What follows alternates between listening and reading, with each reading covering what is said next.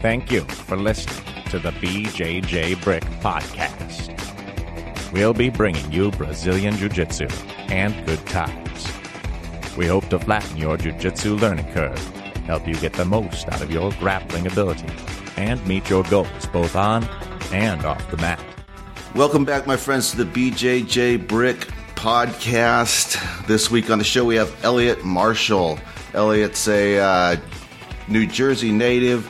He's a black belt. We appreciate him taking time to come on the show. I'm here with my good buddy, Gary Hull. Gary, how you doing today? I am doing great. How about you, Joe? I'm doing good. It's just the two of us today. It should probably be the best show ever without Byron around. It should be. In fact, we should hit the video cameras and go Facebook Live or something, and Yeah, the two good-looking ones of the show. Well, the good thing is Byron would actually be able to watch it from the hospital bed if we went Facebook Live. That's right. For our viewers that may be interested, Byron's not here today. He's undergoing a minor medical treatment. It's he'll be under just local anesthesia. So actually, he's going to be texting in a little bit and letting us know what's going on. But about 10 weeks ago, Byron thought he had a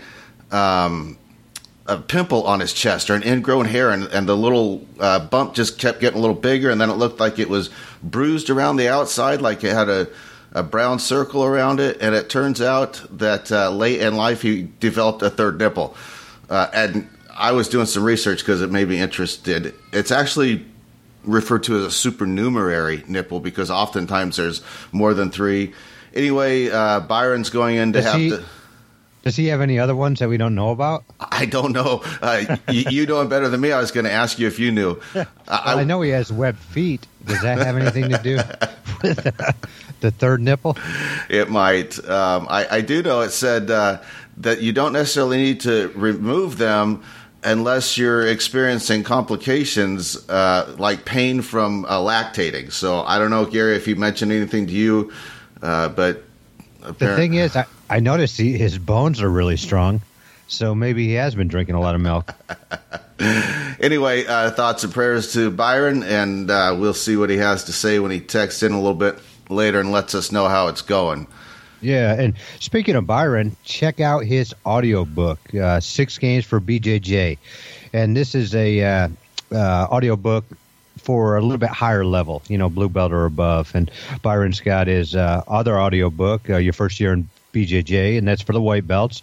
But really anybody can, get benefit from this this audio book. And Joe and I, we've used it numerous times. We both have our favorites, and mine is I like to start passing to the other side, start doing my Kimuras on my bad arm, or on my opponent's bad arm, I guess, bad side. And something that's really helped my game. Check it out. We have a link to it in the show notes. It gets great reviews, and actually get it for your teammates too. A great gift for your jiu-jitsu friends. Yep. Yeah, a really great book. It's a really great concept, too. After listening to the book, I was inspired to kind of just think of other ways that I could sort of handicap myself. And, yeah, it forces you to get outside the box a little bit, and your game will grow. So definitely check it out. So for an off-the-mat lesson this week, Gary, I thought I'd try something a little different. What do you got there, Joe? Yeah, I'm game. Okay. So oftentimes our life lessons, they come from our own life experiences, or maybe from something that we've watched somebody else go through, or something they've experienced. This one comes from literature. Have you ever thought about the Three Little Pigs, Gary? I haven't really thought about them. I've read the book, but, I was young and didn't really think about it. But, yeah, I can't say I have, Joe. Okay, yeah, kind of like what was going on in their lives before their encounter with the big bad wolf, and, what was going on behind the scenes as they were building their houses. And I have to think to myself that when the first little pig was building his house out of straw, that there had to be somebody that said, hey, there's a big bad wolf in the neighborhood, and I'm not sure that a straw house is going to offer you the protection that you need. And the little pig probably said, hey, I've built straw houses before. I'm a pretty good builder. And, there's some places in the world where that's all little pigs live in, is straw houses. And of course, the other woodland creatures and farm animals said, yeah, but there's not big bad wolves in those parts of the world. Anyway, so he carries on. He builds his house out of straw, and that does not work out very well. And then the next little pig, he built his out of sticks and wood. And I'm sure some of the other little creatures said, not sure that's a good idea. Look what happened to the house made out of straw. And he probably thought, well, but I'm a better builder. I have some natural attributes that will lead to me creating a better house. I'm going to be fine. And it didn't work out very well for him either. And the third little pig probably had similar life experiences to the first two, and I'm sure he considered building his house out of similar materials. But he was able to take a step back, look at the evidence in front of him, and listen to the advice that was being given to him, and he decided to go a different direction, and he built his house out of bricks. Little side note here, interesting, they weren't just any ordinary bricks, they were BJJ bricks. So, extra strong house. Okay, so how to wrap this back into jiu-jitsu. I think we all come in with varying degrees of preconceived ideas when we're grappling. And sometimes those preconceived ideas may actually be reinforced by early success as a white belt. You know, if you maybe were in a wrestling club in junior high or grade school and you picked up some skills and then you had success, in your backyard wrestling, goofing around with your friends, you were always kind of king of the mat, so to speak, and you come in jiu-jitsu and you have some early success with some things that aren't necessarily technically correct, but you're strong and athletic and you've been doing them for years, and you'll keep chasing down that path, and you'll have coaches and upper belts tell you that, that's not going to work against blue belts, it's not going to work when you advance through the ranks, and I guess the lesson is this: the sooner we can listen to other people and kind of let some of these preconceived ideas go, the faster we'll progress. That's my take anyway. Joe, I actually think that's the best lesson we've had. I like kind of how you threw in the three little pigs. I had no clue where you're going. And I still didn't really know where you're going until you got to the third one there. And I do think that's a big thing we do see in jiu-jitsu, and I can, think about when I first started. When I first started, I remember my very first tap was probably a year into the sport. That's how bad I was. It took me that long to get my first tap. But I remember I got it with a can opener, which is not a great move or anything, but I was so happy. But I do remember my training partner, Byron, back in the days, looked at me and said, "Hey, what are you doing? That's a new guy, and you're tapping him out with a can opener, something that could hurt his neck, something that doesn't work against better people." But I was all happy. And I remember there were a couple times where I had early success with something that's not going to work later on, but I was happy. I was looking for a short-term gain, something that wasn't going to happen in the long run. And it's, I need to open my ears. God gave us two ears and one mouth. I need to listen twice as much as I talk. And I don't think I was listening to people in position to help me out at that point. And, I suffered early for that, just chasing, a win, even on the practice. In the practice mat, chasing a win, which nowadays I look at, that's ridiculous. I don't know, how I was that dumb to actually be that short-sighted to see that that's not going to help me, down the long road. Yeah, that's awesome. I like how you equated it to short and long-term success. That's probably what gets most of us stuck with our preconceived notions, is that instant gratification. So anyway, that was our life lessons based on the three little pigs. Three little pigs are okay. Three little nipples are not.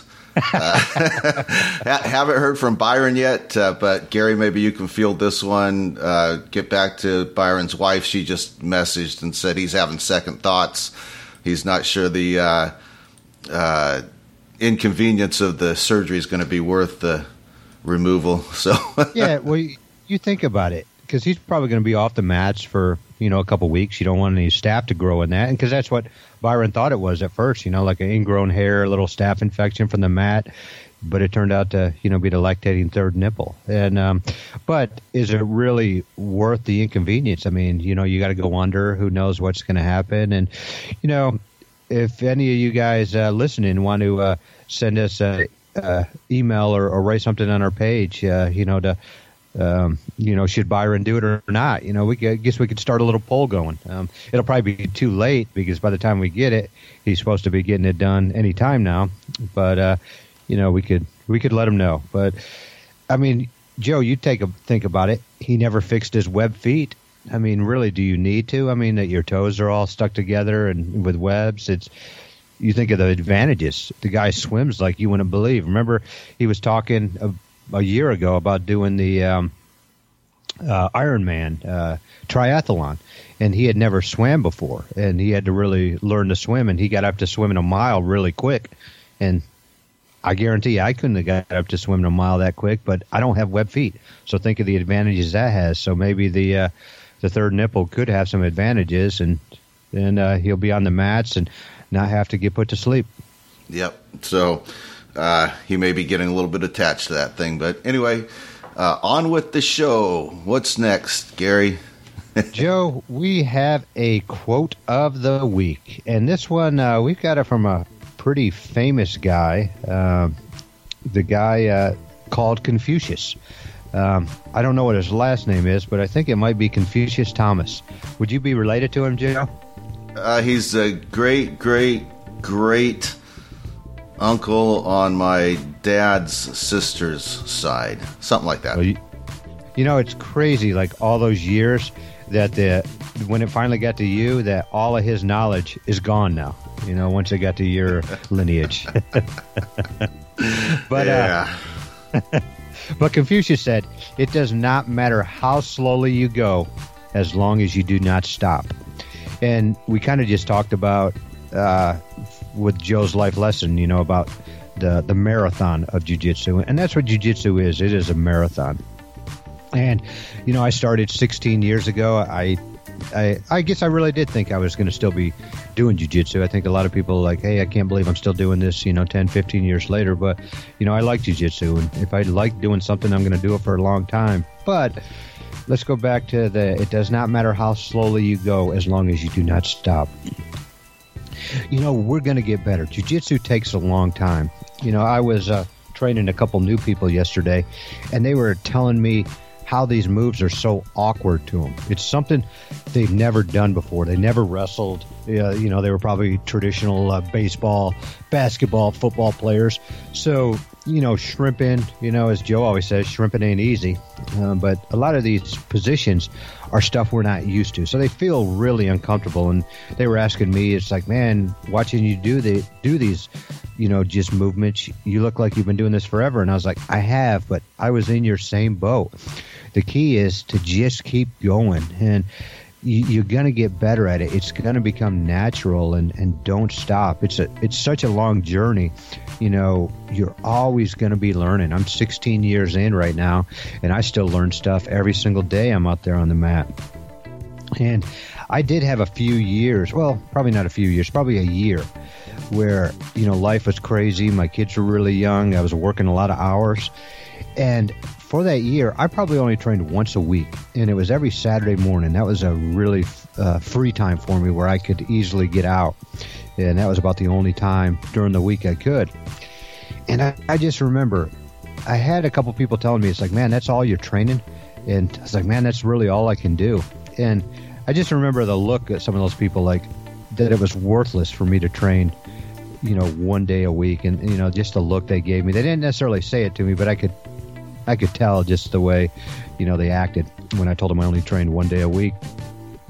But I'm telling you, I learned so much in that one day, and it kind of really got my love for jiu-jitsu really, really high, really going there. And because what happened was, if I could only train one day a week, man, all my energy was devoted in that one day. I could not wait. Like, it'd be Sunday afternoon, and I would be waiting for Saturday morning because I knew I could get on the mat.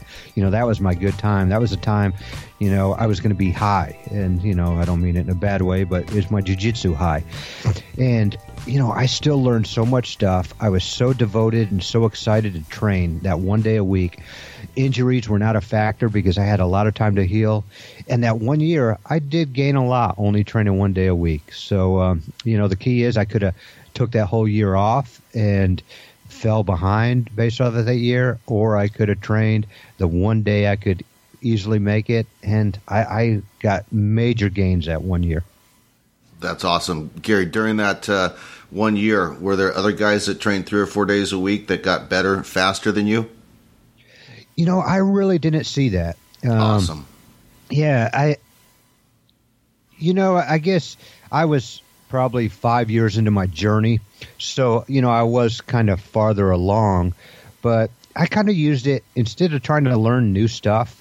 I just tried to sharpen up what I had. Let's say I'm good at Kimuras.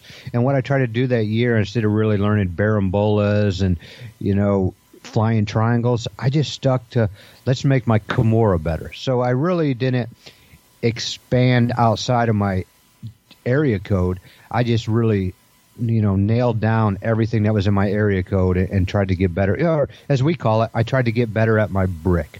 And during that year I trained, I didn't really do, because I only had 2 hours to train. So what I would do is I'd spend the first 15 minutes, doing a little bit of drilling or working on that move, and then I would just roll the rest of the time, which is my favorite. And, I don't know if that's the right way or the wrong way to do it, but it worked for me. And rolling's my favorite, so I wanted to get in a lot of rolling. But I really enjoyed that year. I mean, I don't like only training 1 day a week, but I just remember that was the year I was never so excited whenever I could get on that mat. And I think absence makes the heart grow fonder. When I couldn't train as much, I was just so excited every time I got out on the mat. You guys probably looked at me and thought I was like some kind of weird serial killer with that funny smile I had on my face as I stepped on the mat. You say that in a past tense. we still look at you and wonder if you're some kind of weird serial killer. Hey, just don't dig in my backyard and everything will be okay. That's awesome. Should make a note. We talk frequently about how to get better at jiu-jitsu, and your training time is limited. And you mentioned not trying to learn a bunch of new stuff, but focusing on just sharpening the game that you already know. And hadn't really thought about that before, but that's a very good point, Gary. Thank you, Joe. Yep. Compliments all around when it's just the two of us. Yeah, you notice there's been no busting on anybody. I mean, we haven't even busted on Byron. We're just kind of letting everybody know what's going on. Hey, speaking of that, I know Byron doesn't text me anymore because he's kind of upset with me over something. But has he texted you yet to let you know what's going on with his surgery? Well, he texted me not to let me know what's going on with the surgery, but I think he's getting ready to undergo the procedure. He must be under the effects of the sedatives already. He texted me and said, "I've never told anyone this, but the reason I prefer training in the gi is I'm embarrassed by my scrawny arms." So, the cat's out of the bag now. Byron, it's okay. Not everybody can be built like Gary. Byron, what we can do is come up for a game plan. He's upset with his scrawny arms, and that's why he likes to train in the gi. Why don't we just have him, maybe I'll get him a gym membership, and what we can have him do is, right off the bat, I'll tell him to go over the squat rack and do curls in the squat rack. And that'll build up his arms, so maybe we can get some bigger arms on him. Yeah, that's a great way to make friends and influence people at the gym as well. Yeah, people love it when you use the squat rack for curls, but we won't let Byron know that. Yep. Joe, I think it's time to get on to our interview with the one, the only Eliot Marshall. All right, let's roll. He is the most interesting grappler in the world. I have tapped out many black belts with what I call a reverse armbar. I bend the elbow the correct way. No one knows why so many black belts have tapped to this, but they do. When I'm cutting weight and I'm hungry, I've been known to eat my opponent's fear by the bowlful. My thumbprint is on the pattern of a gold weave gi. I don't always listen to podcasts, but when I do, I prefer the BJJ Brick Podcast. Stay sweaty, my friends. All right, my friends, I'm excited to bring Eliot Marshall to the BJJ Brick Podcast. Eliot, welcome to the show. Thanks, Byron. Thanks for having me, and I appreciate it. I'm excited to have you here. Former UFC fighter. You're also big in the jiu-jitsu world. But tell us a little bit about yourself and kind of bring us up to speed if we don't know who you are out there. I grew up in New Jersey, and then I moved to Colorado to go to college. I did martial arts my whole life in New Jersey and whatnot, and then started getting into jiu-jitsu right at the end of my stint there. And when I got to college, I met my teacher, now business partner, Amal Easton, and just like fell in love. I got a minor in mathematics and a major in Brazilian jiu-jitsu. Was it hard to train and study such a hard topic at the same time? Was it hard? I got so lucky, Byron. I don't even know what to say. Like, my whole life is just like this big ball of luck. Like I would happen to like walk into tests. Like I'd been training for a month, didn't go to school, and I don't recommend this, right? And just like woke up one random day and said, "Hey, let's go to class today." We were taking the day off, and I walked into a test, and then somehow I got a fucking B. Well, or a B minus. I don't know, man. Like who gets like who? That's not like, that's nothing but luck. I don't know if luck is. I think you're good at math, and you were following things that you were good at as far as with the study in school. Is that possible? Yeah, no, that's possible too. And like sometimes I had like with my math classes, I had like a group of friends that I met like early on, and I was like, and like they were just like super nice. Like they let me, they would just like let me come to their study group the last like 3 days before an exam, because I couldn't really do that too much with the math classes, like just show up. That was kind of hard, but I didn't do a lot of work. But when I would show up to these like focused study groups before tests and like, and just like figure it out for the test. Like I couldn't, like I can memorize for a short period of time well, and then just like I don't have it anymore. Like I got nothing of that, but it's all good. So far it's worked out. So that was you kind of found jiu-jitsu in the college age? Yeah, right around the college age, and then I competed in jiu-jitsu a ton, like through my mid to late college years, and then my early 20s. And then I traveled all over the world competing in not all over the world, all over America and Brazil competing in jiu-jitsu. And then made a nice smooth transition to MMA where I got on the Ultimate Fighter, and then, fought in the UFC, and, obviously I'm not a champion. And now I had some fights, had some good fights, enjoyed fighting, hated fighting. It's that love-hate thing. And then, moved on from that, opened my schools with Amal Easton. We took his, what were small jiu-jitsu schools, and we transitioned them to larger, more, not MMA, but just larger training facilities. We do have an MMA team in Denver, but we're not MMA focused. We are Brazilian Jiu-Jitsu and Muay Thai kickboxing focused. Why is it that you don't target that market? Because I don't believe. I think the culture of MMA is very difficult, and the culture that we have with our athletes that do fight MMA, they buy into what we do holistically as a community, where we care about each other. The Easton is first. Like the people there are always first. It's never an individual that's first, and that's hard to swallow for some athletes, and the reason being that we do that is, we wholeheartedly believe in, that this is a journey. And if and I wholeheartedly believe that even if you're the champion someday, but at the end of that, all you have is money and belts and no relationships or friends or any community to fall back on, you have nothing. You know, you have absolutely nothing. You're as poor as somebody living in a favela. Yeah, life is about maybe even poorer, because those people at least have each other. You know.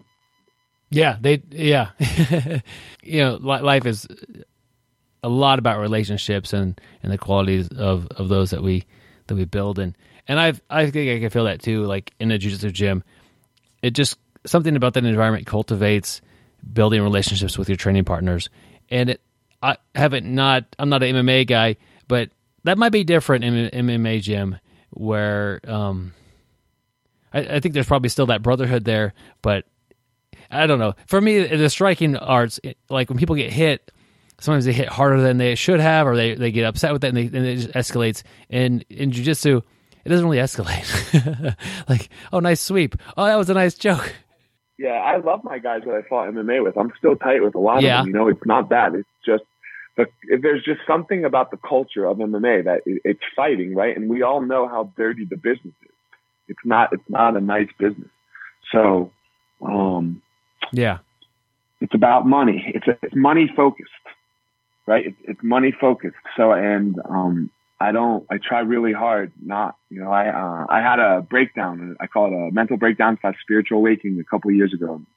And, I had to come up with some like guidelines and principles for my life, and which I'm glad to talk about my breakdown. And then that's what my podcast and my upcoming book are about. But one of those is I don't do anything for money, you know. Obviously, we all need money to survive. It can be a good indicator of like if your business is successful, if you're a business person. But I do things for another reason. I have to love what I'm doing. And if I really, really love what I'm doing, then like all the rest of that stuff, that will take care of itself. I don't concern myself too. Like I concern myself if I have to, like my kids got to eat and stuff, but I'm not like, all right, I could go do that and make, you know, $1,000, and it would just be, you know, a hell, but I'll do it, you know. And that's again a little bit of luck that I've been able to have, with my life. Yeah.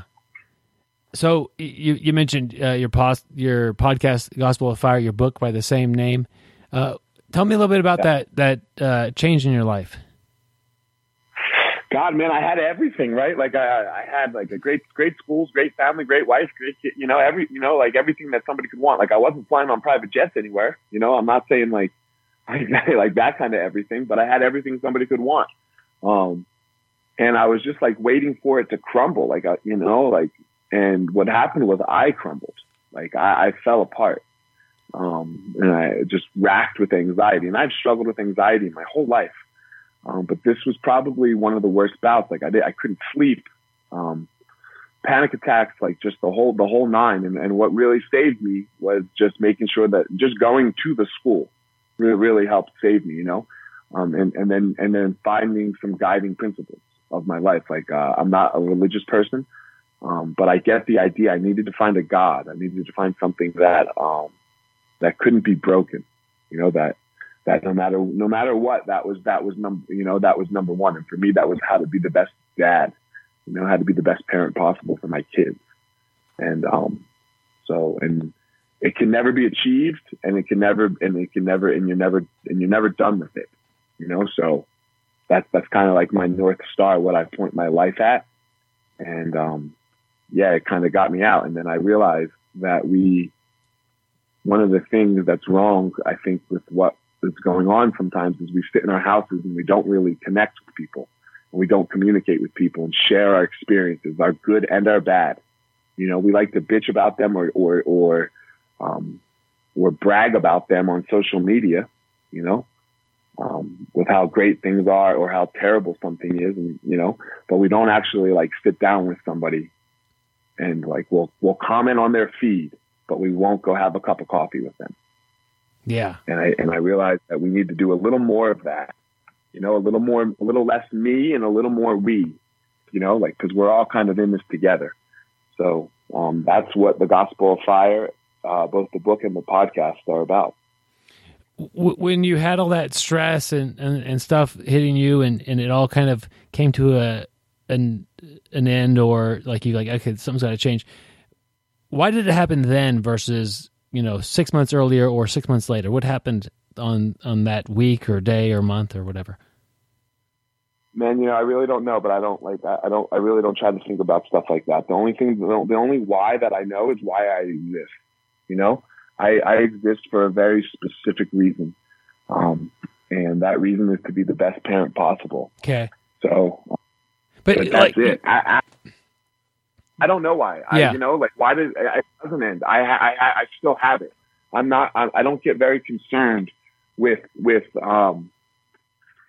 that. I welcome it. I'm like, fuck yeah, let's roll. If my anxiety comes and wants to rear its head again, like it does, I don't want it to go away. I say, hi, how you doing, man? Like the devil's here and we're going to dance with him. So I never get too but that is what helps me deal with it, because when you want something to go away, that's when things start to get a little uglier for you. Yeah. I'm just trying to think of it like other people trying to maybe in a situation where they're like trying to make a life change or something, and you need that kind of that tipping point where like, okay, this is enough. Like I can't live this lifestyle anymore like that. You know what I mean? And maybe it was having kids or something like that. Right. No, but no. You can live it. You can. That's what you have to realize. Right. Because what you can't do, and this is where people it gets very difficult for people. You can always do right now. Think about when you're training, right? Think about the most tired time that you've ever been training, right? Now, you were doing that very second, right? Yeah. What you were nervous about, what was making you more tired, was are you going to be able to do in a minute? You're just focused on the wrong thing. Do right now. All you want to do is accomplish right now. And when you accomplish right now, that's all you have to worry about. There's nothing else to accomplish. Just the moment that you're in. Like right now you are mounted or somebody, your buddy has his arm around your neck. You can't worry about passing his guard. What do you have to worry about? You have to worry about stripping that grip on your neck and dealing with him on your back. That's what the problem is, right? So if that's the problem, deal with that. So if you're racked with anxiety, just do today. Just do right now. Get up, make your bed, do something positive right away, not something huge. We try to make these huge changes in our lives, and you don't even know where to start. Start with one thing positive, and when you do that one thing positive, things will just keep going and going and going. You'll be able to start doing more and more things positive. It's going to take some time. It's not going to change real fast. Like for me, I get up and I meditate right away. The first thing that I do, I go to the bathroom and then I meditate, because right away, boom, I accomplished something. Does meditating early in the morning like that, does that kind of set the tone for the rest of your day? My day, I might have good things in my day. I might have bad things in my day, but they don't get to have my day. I have my day. I get to have my day because I started on a positive note right away. So, and I just go through it there, and it's really interesting. People want to meditate, and then you think you're going to feel better right away, and it doesn't happen like that. Yeah. It takes time. You have to. It's a long-term process. It's like getting good at jiu-jitsu, right? What belt are you, Byron? I'm a black belt. You're a black belt. Awesome. Did you realize when you were much better passing the guard, or did it just kind of like, oh shit, a couple years later you're passing the guard? You don't feel like you're ever you're not like, oh shit, today's the day that I can pass the guard. It's just gradual process. And then Rafael Valter shows up at your school and you don't pass his guard. Because it's just a different dance. Right? Yeah. It's a different dance with a different devil. So it's not like this thing that you're just that you have all of a sudden, and that's the same thing with life, right? You gotta be able to dance with whatever devil shows up. Yeah. I'm a big believer, life is mostly how you react to it. I mean, good things happen, bad things happen.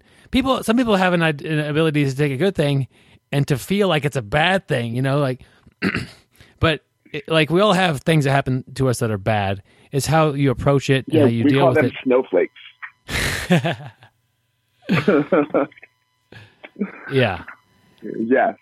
Yeah. We call it, it's how you deal, right? It's how you deal with, like I said, nobody gets to have my day. My day is mine. No, it's no one else's. No one can ruin it. Not nobody, So your biggest, your biggest focus right now, being the best father that you could be. Is that what I caught? Yeah, no, and so I had to ask myself how I do that. Yeah, and I do that by showing them what the best adult looks like. Because nobody I don't like to be told what to do. You don't like to be told what to do. My kids don't like to be told what to do, and my youngest is 5. He fucking hates it, right? Like you're like yeah. But like when I show them how to like be a good adult male, I have 2 boys. Then they can be like, all right, they mimic us. They mimic the behaviors that they see, even when they're in that stage of, rebelling against you a little bit. It's all mimicking of how you treated people one day, that they might have seen or heard or, so I try to really show them, how to be a good friend, how to be a good husband, how to do things that you don't like. We have our 6 rules. Number 1, you have to do jiu-jitsu. Number 2, you have to learn to swim. 3, you have to look people in the eye, demand respect, and respect back. 4, if you're scared, you have to do it. 5, you make your money work for you. You don't work for your money. And then rule number 6 is you ride or die. Like if my brother goes down, I go down. How did you come up with those rules? Well, man, like rule number 1 was simple. I don't think there's a better teacher of life than that. So if they can show me something that's better, they can break rule number 1, but that's going to be a hard conversation. Rule number 2, that swimming is a kind of is literal and metaphoric. Swimming, drowning children is the number 1 cause of death for kids over 2. So you better know how to swim. Rule number, and then metaphorically, like, man, sometimes you just got to tread water. Yeah. Right. But you got to know how to swim. You just got to keep your life, life. We know that life comes for us. So you got to be able to just keep your nose and your mouth above the water. Yeah. Don't fucking drown. Don't drown. Don't drown. It's, so that's an interesting one. It's sad. I'm a firefighter, and I've unfortunately been to things where, kids couldn't swim. And the thing is, it's not the kid that doesn't swim that usually is the one that drowns. It's the one that doesn't know how to swim. Like, once the kid gets that fish-like status, like they're good at swimming, they're usually pretty safe. There's different things that could happen in the water, but it's the kid that the parents say, no, swimming is dangerous. I'm not going to do that. And kind of shy away from that. Kids are curious about water, and it's just like get in there and learn it. And then obviously you need supervision and that sort of thing, even when you're good at it. But it becomes a lot safer to tackle that. It's like if you don't want somebody to learn how to, if you're afraid of driving, you should learn how to drive safely. But to not learn how to drive and then need to drive one day, that's a disaster. It's just like in jiu-jitsu, man. Like I said, like this is why they can't get away from the mat. Everyone's so afraid of leg locks and heel hooks, right? Like the whole jiu-jitsu community is afraid. Like even still with today, with like all the Danaher stuff, that's out there for us to learn from. People get so scared of the leg locks because people are going to get hurt. That means you have to teach them better, right? You have to teach them in a way that nobody gets hurt. And man, we've been really diving in for 2.5 years now, 3 years, and we've had no injuries. Yeah. No. Look, okay, people are going to get hurt. We're doing a dangerous thing, but we've had no torn ACLs, knock on wood, right? Like no torn ACLs, no blown out anything, right? Like nothing, because the way in which you dive into it deeply, you learn how to do it. You don't just say, hey, look, here's the heel hook. You say, look, this is the braking mechanics of a heel hook. This is why, this is where. We have a solid rule at the school. If somebody has your leg and your knee is in the line and two hands are on your heel, you tap. You don't, Yeah. And then it's 50% on the other person. If you have someone's knee in the line and you have both of your hands on their heel, and they're not tapping, you let go. This one roll in the school means absolutely nothing. Nothing. So and this is part of the culture of the school. How do we get by that, right? That can be difficult sometimes. We do want to win our roles. We do want to do that. So, because that's, we want to see if we're improving. And I get that. I do too, but not at the expense of the school, right? Not at the expense of another human being and what they're doing, because maybe they're making a mistake. Maybe they're having a rough day and they're, and man, we don't want to add to their rough day. So it's 50% on the person in our schools. It's 50% on the person getting leg lock, and it's 50% on the person doing the leg lock. There's never bro, why didn't you tap? And there's never bro, I was tapping. There's that just does not occur. Is there a certain skill level you start leg locks, or is it pretty early on? Pretty early on. We'll start them at heel hooks. We'll start at blue belt. Straight ankle locks at white belt. And is that during the no-gi class, or are you guys doing heel hooks with the gis on? No, man, there's no heel hooking with the gi. Okay. You can't escape. That's how people do get hurt. Well, I've talked to some people. I've had multiple. Justin Rader being one of them that I could remember. He's like, he was not worried about that because he has got better control of your wrists, and is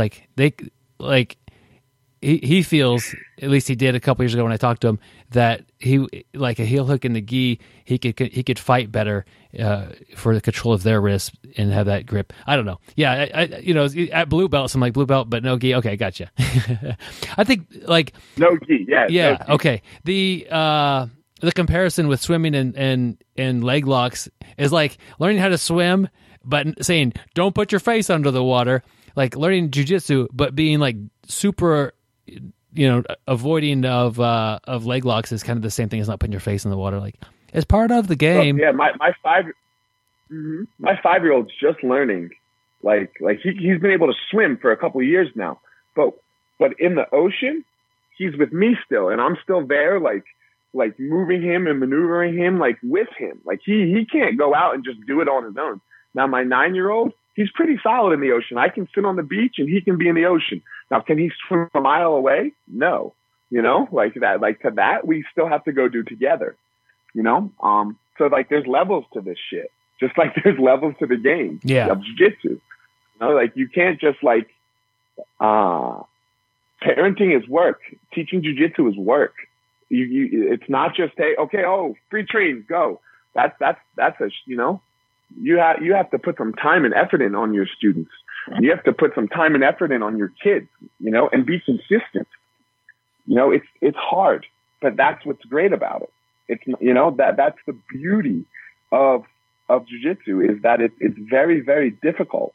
It's the beauty of teaching jiu-jitsu, is that it's very, very difficult. If no one's showing up to your class, it's not because people are lazy. It's because you teach like shit.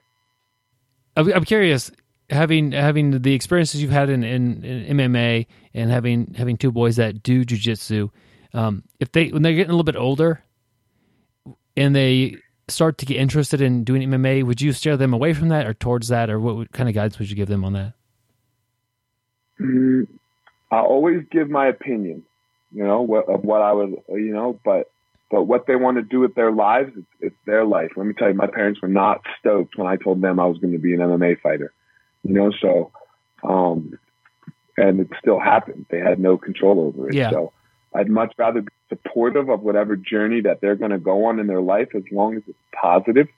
I would not like to see them selling crack. But if they want to chase something, That's part of being the best parent possible. My job is not to steer them. Look, they don't have to be champions in jiu-jitsu when I say they have to do jiu-jitsu. Like, I could care less if they're champions, but they have to do jiu-jitsu. But if they wanna pursue other goals, then it's their life. My job is to be there as the back of them while they while they pursue this, as their support, as their rock, as their so that they know that their dad will always, like, no matter what, be there for them. Yeah. But if you had to, like, if they just wanted some guidance or some advice, if they're looking at either doubling down on jiu-jitsu, going, gi, trying to do well, competing in the gi, or doing MMA, which one would you say, like, hey, if they're looking for the guidance, what would you advise? MMA is terrible. Okay. It's an awful experience. Yeah, man. Okay. Like, fighting, you got to be ready for just brutalness, Yeah. Like, it's a terrible, it's a terrible game. You can have nothing at the end of it, where jiu-jitsu, you have a lot at the end of it still, if you do that right. Yeah. You can do fighting totally right and it could end up awful. That's you said a lot right there. Man, look, fighting was one of the greatest things I ever did. I'm so stoked that I did it, but I am so fucking lucky because I was able to find my very next thing 3 days or 4 days after my last fight. And that's rare, right? Like, you see most guys fight again and It's a fucking, or they're teaching at a UFC gym, like, trying to just make it, everyone's not Conor McGregor. No one's Conor McGregor, like, you have a statistical percentage of 0 of being Conor McGregor. I agree with you. I think jiu-jitsu wins. I don't ever tell anybody not to train MMA or to do that sort of thing, but I've told a lot of people, hey, try this jiu-jitsu thing. And I'm just always amazed by people who watch MMA and say, I want to do that. It's like, what is going on in your head? Especially when they have like zero training. They walk in the gym, I want to be an MMA fighter. Like, I think that they just think that they're going to win. Like, they see the offense and they don't realize, there's also somebody receiving that offense, and that's statistically 50% of the time will be you. Like, if somebody loses every fight, and I'm just amazed that people walk in and say, this is fun. Like when you're 15 years old and you think you want to be a porn star, right? Like, you don't really want to be a porn star. Like, if you actually had to go do that, that'd be fucking awful. Like, everyone's like, oh, dude, you're a horny 15-year-old, right? You think you're going to bang all these chicks. Man, dude, there's fucking cameras and again, right? Like, Jesus Christ, it's not like you're having, like, this enjoyable time. Like, it looks sexy, it looks amazing, right? Like, you're like, holy shit, that girl was gorgeous. Like, raising, like what Max Holloway did this weekend, that was phenomenal. Once tried being by Brian Ortega. Yeah, but it's just hard to, I guess, for people to realize what it's like until you get there. I guess not an MMA guy, haven't been in any other businesses like that. So, but for me, it's just the damage your body takes is crazy. Like, including, to me, it's the brain trauma, getting strikes to the head a lot that I would be concerned about, and then cutting weight regularly. You had a lot of success pretty early on in jiu-jitsu. Pans, blue, purple, and brown belt. What do you credit to getting like that good start at jiu-jitsu? I had a great teacher that was still trying to get good at the same time that I was trying to get good. So we trained a lot. He brought a lot of new people in with a direct link to he had a direct link to the Gracies, Okay. Because he moved, Amal Easton lived in Brazil for a while. Like, he lived with Henzo and Hyen and all these other guys, at some point in his life. So we had a very close connection. Like, we learned from the source.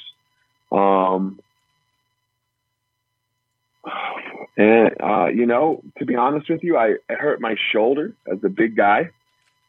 So I had to only do one-arm guard for a long time, because I had a separated C joint for like 4 months. So I developed a guard, which, in the early 2000s, most big guys at where I was at my level at the time, you know, they didn't have guards. You know, like you wanted to be a top player. So when I went and got back to health, when I was healthy, I had a very difficult guard to pass for you know, like when you watch normal big guy matches, especially at blue belt, what do? They just like push each other around until somebody can like find a takedown, you know? And then that person generally wins. Well, I pulled all the time, and I beat these other big guys from the bottom because they couldn't handle another big guy that actually had a guard. And then once I was able to put them on the bottom, it was like they were just hosed, you know? So early that really helped my early success. It gave me a lot of confidence. And there's nothing like confidence at an early start, right? Yeah, that does help a lot. And did you play that same game from blue, purple, and brown? Yeah, I'm still playing that same game. I couldn't. Did you watch my match this weekend? I sat down. It's always interesting to me how you kind of sometimes people choose a path and they just it works well for them and they're able to do like a lot of the same things that they were doing at blue belt and white belt, and I'm the same way. Mm-hmm. Yeah, just hone your craft, man. Like, look, I can wrestle. If you want to wrestle, let's wrestle. But like, where I'm not a college wrestler, right? So like, I still fuck up often in wrestling. You know, like I have like purple belt skills in wrestling, and when you have purple belt skills, what does that mean? You're like, you know, like you have the things that if you hit them, you got them. Like you're good, but you also like just blunder, just absolutely blunder sometimes, like a white belt. That's a purple belt, right? Yeah, that's a. So you know, why am I going to dick around with some purple belt skills when I have these black belt skills over here? You said it well. I mean, it's especially when you're competing, you need to be playing that A game and work and do things you do best. Another thing, I'm doing sub only right now. Like I'm only doing sub only tournaments, so fuck the takedown. You know, for me, fuck the takedown. Like let's just get to submitting each other. You know, let's just get to somebody try. Like, you know, I don't want to dick around on my feet for you know, no way. Yeah. What about the sub only thing? Why are you focused more on that? I'm an old guy, bro. I'm an old guy. Sometimes I have to let somebody pass my guard when I get into a bad spot rather than fight like hell. You know, because like if I fight like hell, I'm going to hurt myself. You know, so I can let someone pass, and it means absolutely nothing. I escape the side control well, so I get my guard back, and there we go. You know, and then I go back on the attack. Rather, where like when you compete in the points tournament, you cannot allow the guard pass to happen. Right? You cannot. If you allow that guard pass to happen, most likely you're losing. You know, I think like when you watch that, right? When somebody passes another person's guard, not end up in side control, right? Like if I take you down to side control, you know, I probably only have 2 points, right? But if I'm on top and I pass, like that took a lot of work. Like that person generally wins a lot.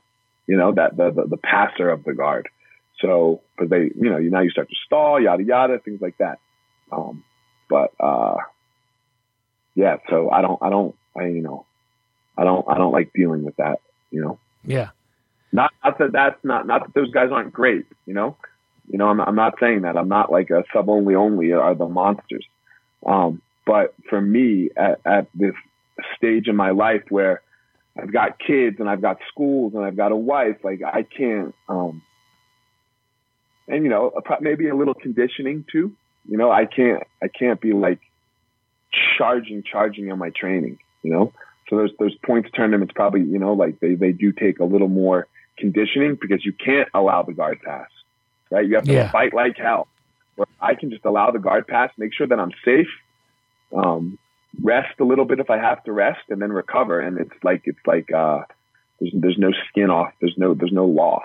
Yeah, and also being really hard to submit is that that takes away the main way that they could win. They can't be up on like points and then kind of, you know, the match grinds to a halt and you lose. If you can't submit you, you're not going to lose. But in the sub only tournaments, like in the fight to wins, you can't get put in a lot of submissions either, right? Even if you escape, you're still losing now. You know, Yeah. So you have to have good defense in a lot of ways, not just like getting out of submissions. You have to like be able to not get put in them as well. You know? It's far better to escape the position than to try to be in a position where you're escaping out of actual submissions. That's for me, that's always a nightmare. I would rather escape side control all day long than escape your Darce from side control. You know, like you know what I mean. It's just so much easier to just escape the position. I agree. So you credit a lot of your early success with the training and the being around really quality people who are also wanting to get better. So I look at most jiu-jitsu gyms, and people tend to focus on getting like having the best instructor, and that is a big piece of the puzzle in having a good jiu-jitsu gym. But another big piece, which is often overlooked, is the culture of the gym and how students treat each other and how they grow and that sort of thing. Tell me a little bit about the culture of the Easton training centers. Well, it bleeds from the top down, right? It bleeds from the top down. How are the best guys training? You know, and if the best guys are training in a way where I'm here to get better, not see who is better, now we've got something, right? Now we can build upon that, right? But because if you're here to see who is better, that you know, you're going to have this top dog mentality, and that's going to scare people away. People do not want anything to do with that. You know, when you come into Easton, man, like you, from the time that you hopefully make the phone call or walk in the door, whichever one of those is your first experience, to the time that you're on the mat, you know, it should feel like church. You know, it should feel like church. Maybe with some cursing going on if I'm teaching, because I do curse, you know, and maybe with some pressure being applied to you that you don't necessarily want at the time, but it should feel like an experience that's changing your life, not something that where you're just learning how to beat people up. Like the beat people up, the jiu-jitsu is the secondary part. It's the vehicle that we travel down to have a better life. And that's the goal I could care less how many champions I make, but man, if I make great people, now we're talking. So how's that done? Like, okay, you're teaching armbar today or whatever. How do you get to be also changing character and developing great people? It's not just the activity of jiu-jitsu, because it doesn't happen in every gym. Right. So look, man, when I teach, I'm like, guys, look, here's the deal. Moves don't work. We have to keep moving. You know, you have to keep moving. So I never just teach an armbar. You know, so if the lesson is armbar today, you are going to have to sweep me, get up in my guard, and then I'll teach you. Then we'll go over the armbar from the guard. You know, or maybe you'll sweep me past the guard. I'll escape, put you back in the guard, and then I get to do the armbar. You know, because things happen in jiu-jitsu, right?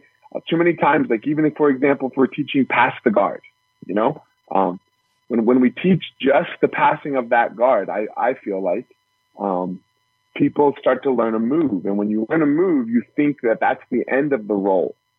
You know, the end of the roll is the finish. You know, it's the finish. So if I'm going to teach past the guard today, you know, in the fundamentals classes, in the beginner classes, you have to teach a little more, like, you know, a little more move based because they don't know the moves yet. But for example, by the time you reach like the intermediate level, which for us is about, 4 to 6 months, somewhere in there. Once you've learned an Americana, so you can always do the Americana, right? Like, so if I'm teaching past the guard, I'll have you sweep your partner, which you already know, like a very basic hook sweep or something like that, or you stand up and we learn how to pass. And then after you pass, you secure the side control, and I finish you, boom, Americana. Like, you already know that. I don't have to teach that, right? I didn't have to teach the hook sweep. And then I stand up off of you, you sweep me, and now, boom, I do the guard, you do the guard pass that we learned how to do today, you know, slowly controlled. And then, boom, you hit the Americana.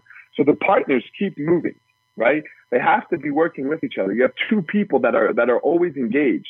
You have to be worrying about the other person in the game, and that you're working with. And this is how you build culture. You don't necessarily see it, right? But it's never focused on you. It's focused on the group that you're, like, the two of you, and we have to do this together. And it's never my turn and your turn. It's we both always have a job to do, and that is, that helps when we train. Look, man, we all tap because we're here to get better, not see who is better.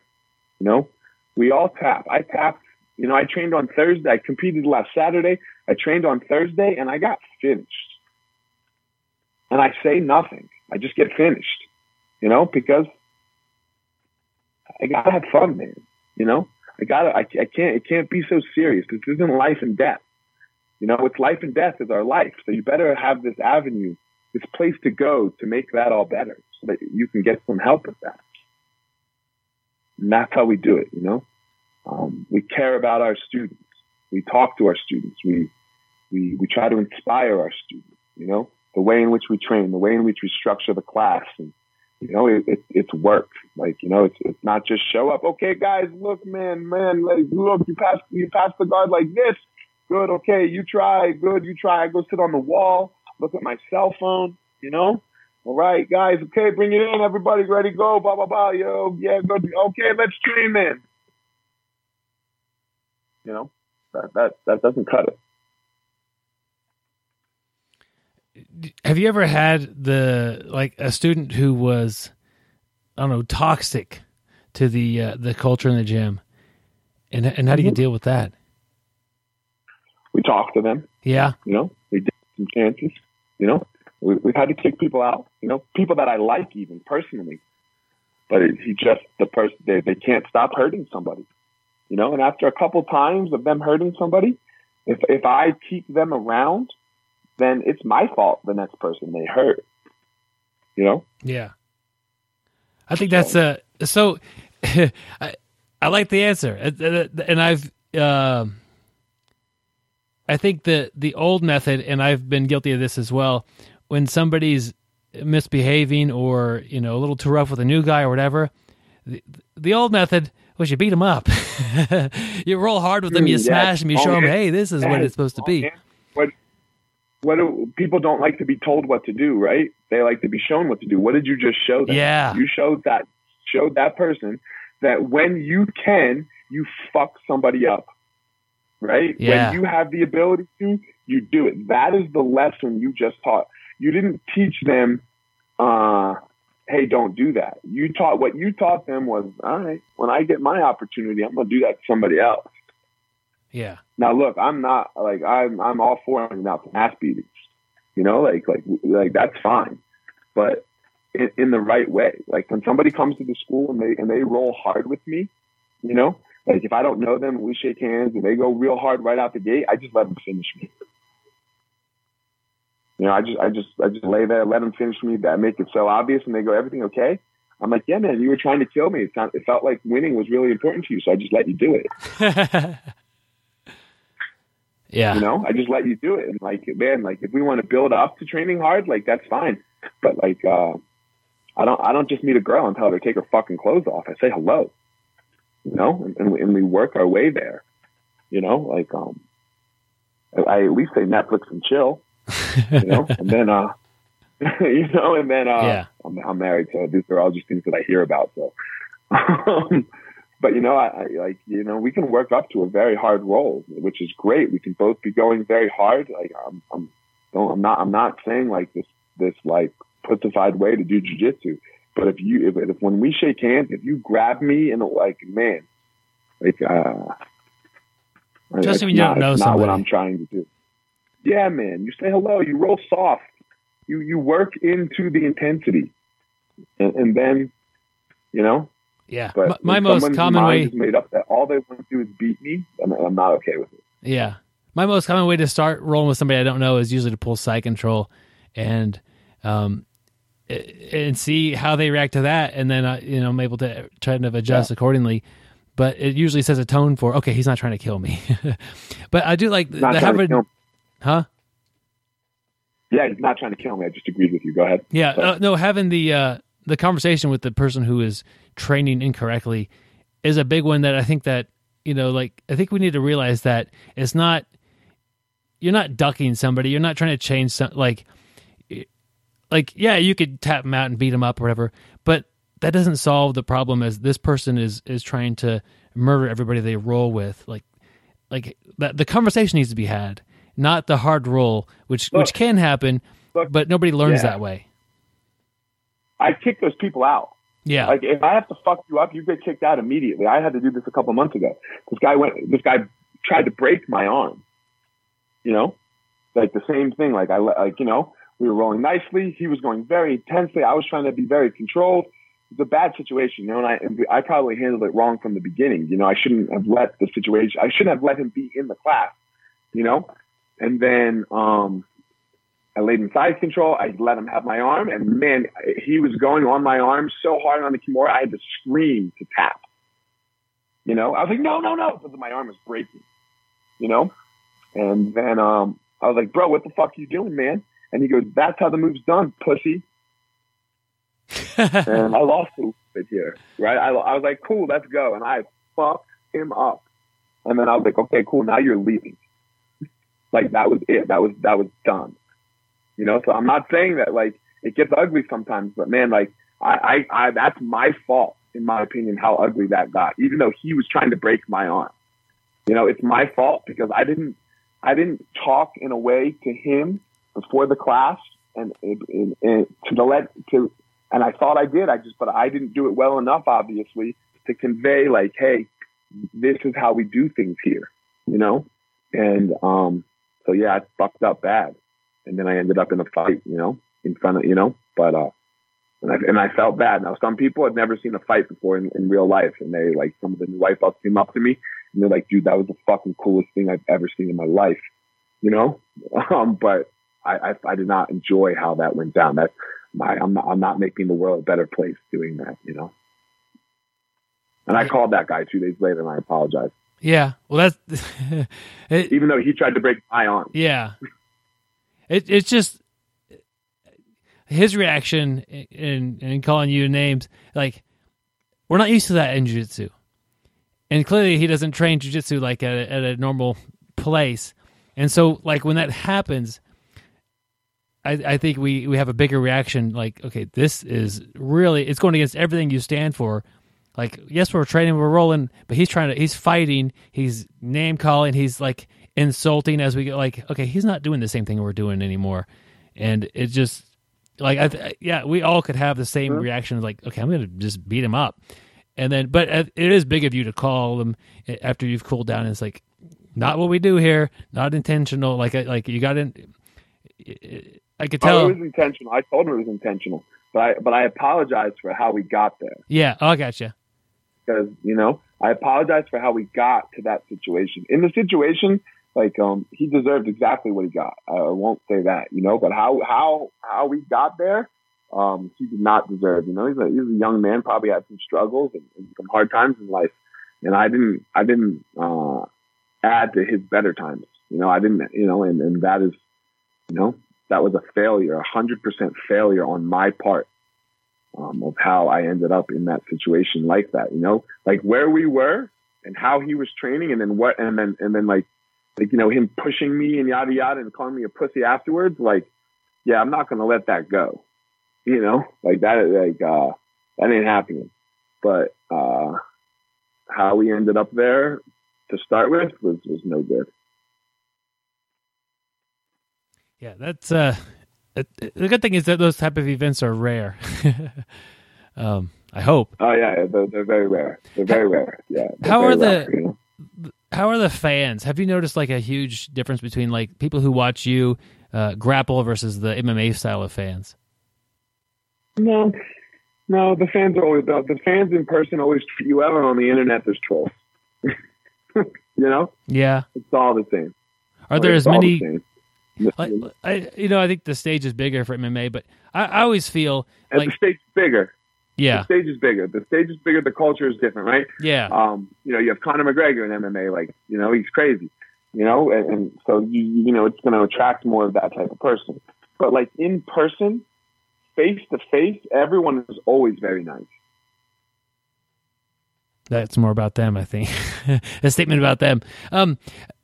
I feel that people that watch MMA, most of them don't do MMA, and most people that do jiu-jitsu or that watch jiu-jitsu are actually people who train and do it. And so it's a little, I don't know, and you don't feel it, but like it's a little bit different. And I can understand, why did that guy tap there? Well, because he tapped, like people question that in MMA, but if you train MMA, you might understand more why he tapped there, or like, hey, everybody loses, and I don't know. I just think that the people who are watching and spectating jiu-jitsu are also competitors and also students and who love the sport. Versus MMA, they're more just fans. Yeah, the crowds are 100% different in MMA than in jiu-jitsu, right? Like most of the people in the stands are knowledgeable with jiu-jitsu, but with MMA they are not, right? Like they just watch MMA. I agree with you. But you don't think that there's an influence of the fact that most people that are watching competitive jiu-jitsu actually do it? Well, yeah, no, I'm agreeing with you. Not just the knowledge base, but like the respect of the sport, the understanding of what a good match looks like. And there's no alcohol, bro. Right? There's no alcohol. Like, yeah. If you sold alcohol at jiu-jitsu tournaments, they'd get ugly. Yeah. Right? Like, Yeah. But like, they get ugly. Some of those team rivalries are pretty intense. Yeah, right? Like alcohol adds to that shit. Alcohol does not take away from it. So those guys that are, that are in jiu-jitsu, like, most of the people in the crowd are going to compete soon, either that day or the next day, right? So they, where in MMA, like, even the other fighters in the crowd aren't going to compete soon. So they're fucking drinking. Everyone's drinking. There's alcohol involved. So that does not add to the atmosphere of what's going on. Now, I don't want to give MMA a bad rap. I enjoy MMA. I watch it. It's very difficult, Yeah. I don't watch it a ton, but the culture of it versus the culture of, there's a reason that I'm building a jiu-jitsu school, not like charging after, like going after acquiring a whole bunch of MMA fighters. And even me as the coach, like I'm the head coach of an MMA team, Elevation Fight Team. And I personally only coach 3 or 4 of the guys. I don't want to be traveling to fights every weekend or anything like that, Yeah. Looking back or using the past experience as a guide, if somebody has had success at jiu-jitsu like you did, competing early on in jiu-jitsu and doing very well, and they're wanting to do MMA, what advice do you have for them making that transition? You better be ready to suffer. Advice: get good at everything. Get a purple belt at every skill level. Get a purple belt at jiu-jitsu. Get a purple. I'd almost say a black belt at one, a purple belt at the other. Okay. At the other, 2 others, right? Striking. You need to have some black. You need to have black belt skills, and then once you get into it, look. What's really hard, what's really a struggle for MMA fighters, is improving, right? Like, because they're always trying to win, and that's even harder. It's harder in MMA than it is in jiu-jitsu because they're going to be competing again. So, to get them to back off and like get better is a difficult thing. So in between fights, you need to show up at every fight with like where people are like, holy fuck, that guy's way better, Yeah. And the only way to do that is to lose a little in practice, and that's a dichotomy that you have to play with. The process of getting better are not the same as like the day you're trying to win, and you need to be able to balance that. There's no winning and getting better in practice.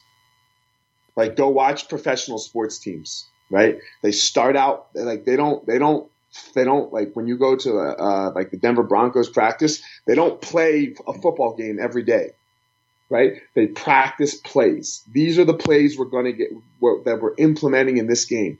And on Monday, they might be terrible. On Tuesday, they're getting, man, these, but they're not like putting the pads on and with referees and blowing the whistle. Yeah. Right. That is not what happens. They dissect and break down small little pieces of the game. And that's what's got to happen in MMA too. Awesome. Elliot, and we're moving that way, right? We're moving that way. Well, I'm sorry. Go ahead. I spoke over you there. I said we're moving that way, right? Where more teams are understanding that it's not just like glove it up and fight today. Okay. Yeah. Elliot, I've had a blast talking with you and learning from you today. Tell us how to connect with you, where to find your podcast and that sort of thing. Man, so you can find my podcast on Apple iTunes, Stitcher, Spotify, Google Play, all over the place. It's called The Gospel of Fire. My social media, all of my social media is at Fire Marshal 205. Please don't ask me if I'm ever going to be 205 pounds again, because that answer is no. But at Fire Marshal, maybe when I die, of cancer or something like that, I might get down that low, but not coming anytime soon. But at Fire Marshal 205, and go check out my website. Where if you just go sign up on my website, EliotMarshall.com.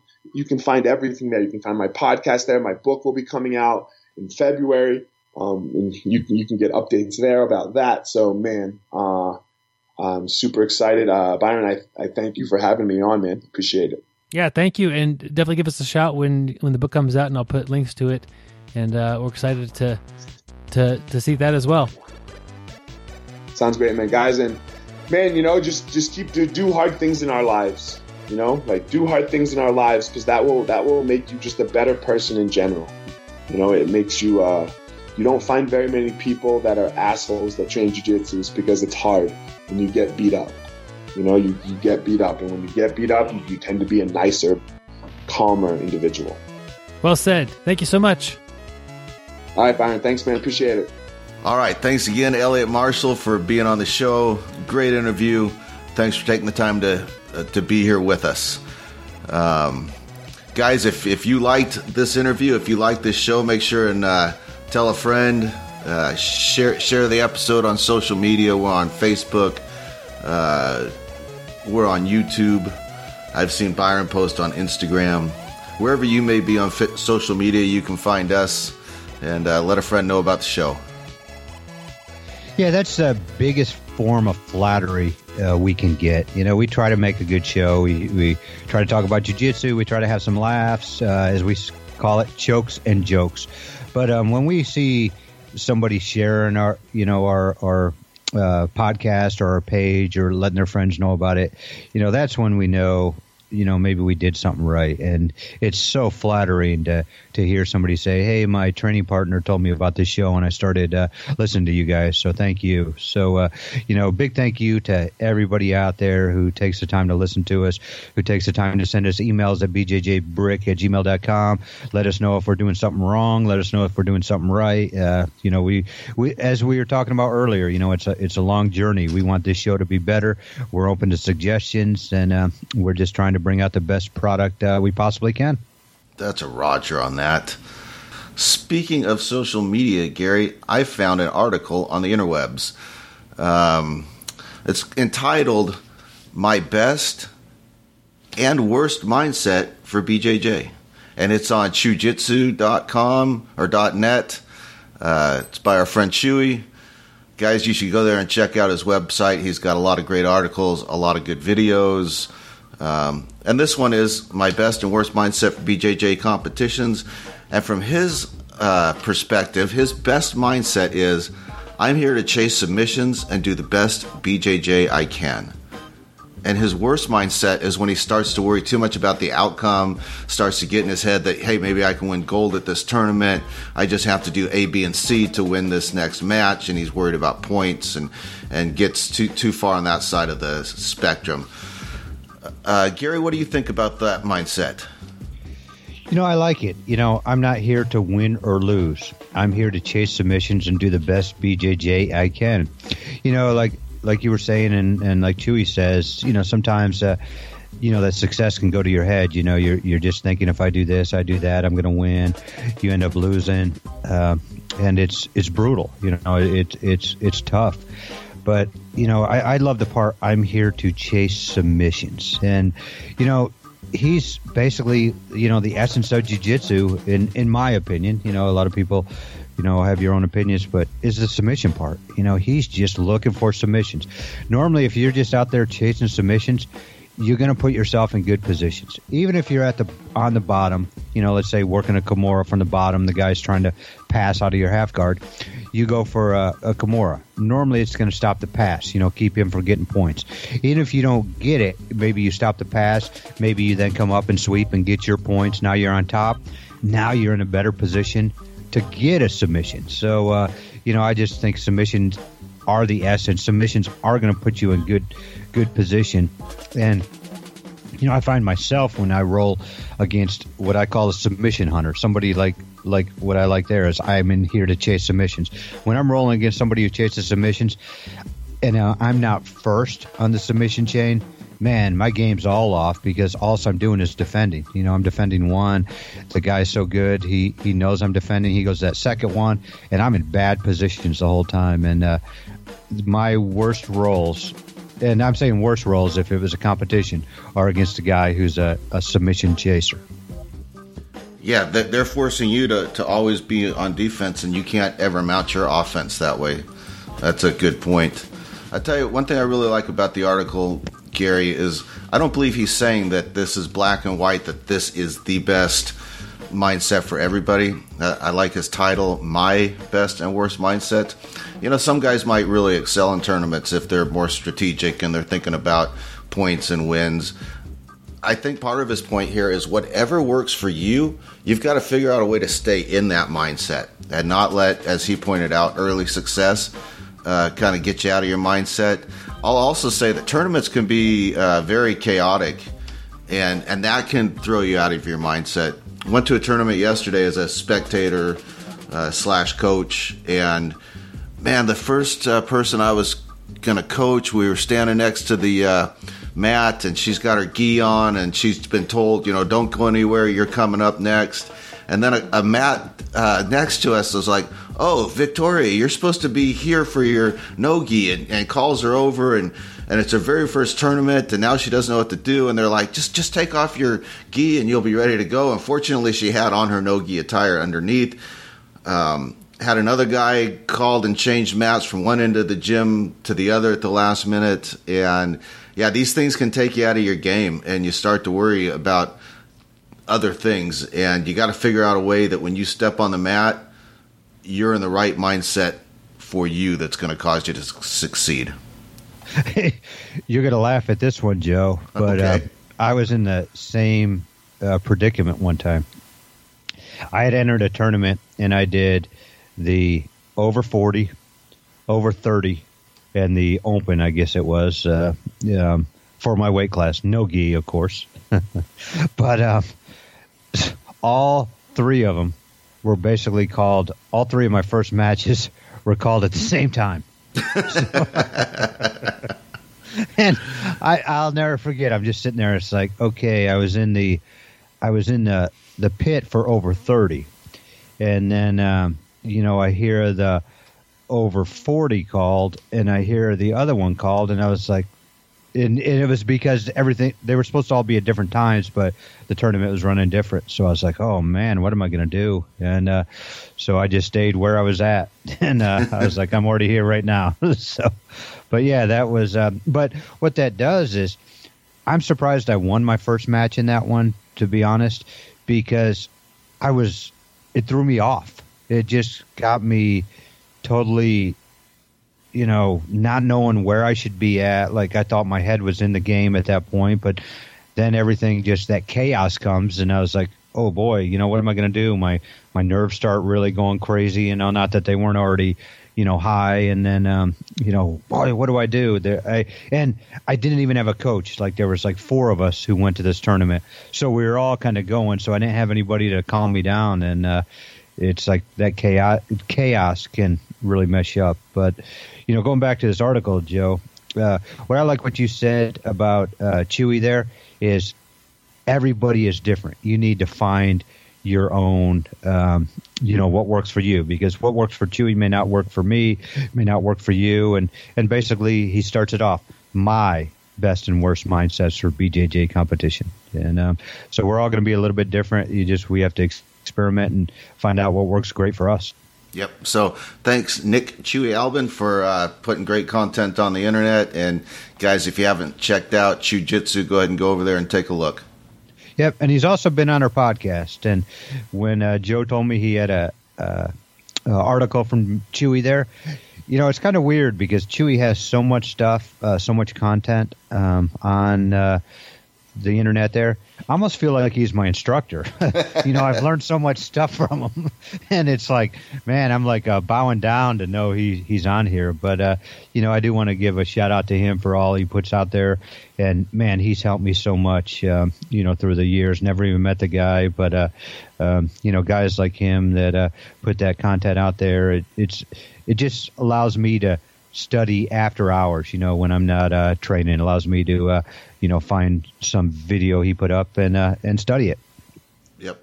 I think he does a good job of kind of putting content out that reaches a really wide audience. I know a lot of really new guys have stumbled onto his content and they love it, but it's also very helpful if you're much further along in your jiu-jitsu career as well. So speaking of further along, just got a text from Byron. I guess his procedure's over. He's back to being asymmetrical, and everything is right in the world. That's awesome. Thank everybody for the prayers to make sure that Byron came out of this okay, and it'll definitely help his confidence. Now that he only, like you said, he's asymmetrical, he's not lactating anymore. He won't have to worry about putting pads on his chest underneath his no-gi attire. And now all we have to do is work on is his arms. It's great being, under sedation because he let us know how he really feels. So, we'll work on his arms, build up his biceps, build up his triceps. And, once we get that taken care of, then maybe we'll work on his web feet. And, from that point, the guy's going to be a beast. Well, he already is, but he'll just be more of a beast. Yeah, he may find that positions like spider guard are a little easier to play when your toes are not all attached to each other. So yeah, because it's like Fred Flintstone feet. It's like having a brick for your foot. There's nothing. I want to give a shout out to our Patreon supporters. Patreon is a website for content producers like ourselves, and it allows you to show support for your favorite content producers. And basically what it is what most of the people do is they donate $1 per show. And if you have any free funds or, you have the means to donate, we'd really appreciate it. All the money used is to help this show get better. We also used it to have the BJJ Brick event, which we had last summer. We brought in Tim Sled and Rolly Delgado, two incredible people who taught us and helped us get better. So if you do have the means, check out Patreon, and we appreciate all of our Patreon supporters. We appreciate all of our supporters, but thank you very much to our Patreon team, Patreon. Gary, would you say that the activity that we engage in is an athletic activity? Definitely an athletic activity. So are you saying that we have a lot of athletic supporters? Thank you so much, guys. Next show is at 10 and a 2-drink minimum. You took me down that path, Joe. Just like jiu-jitsu. You took me down a path. Yep.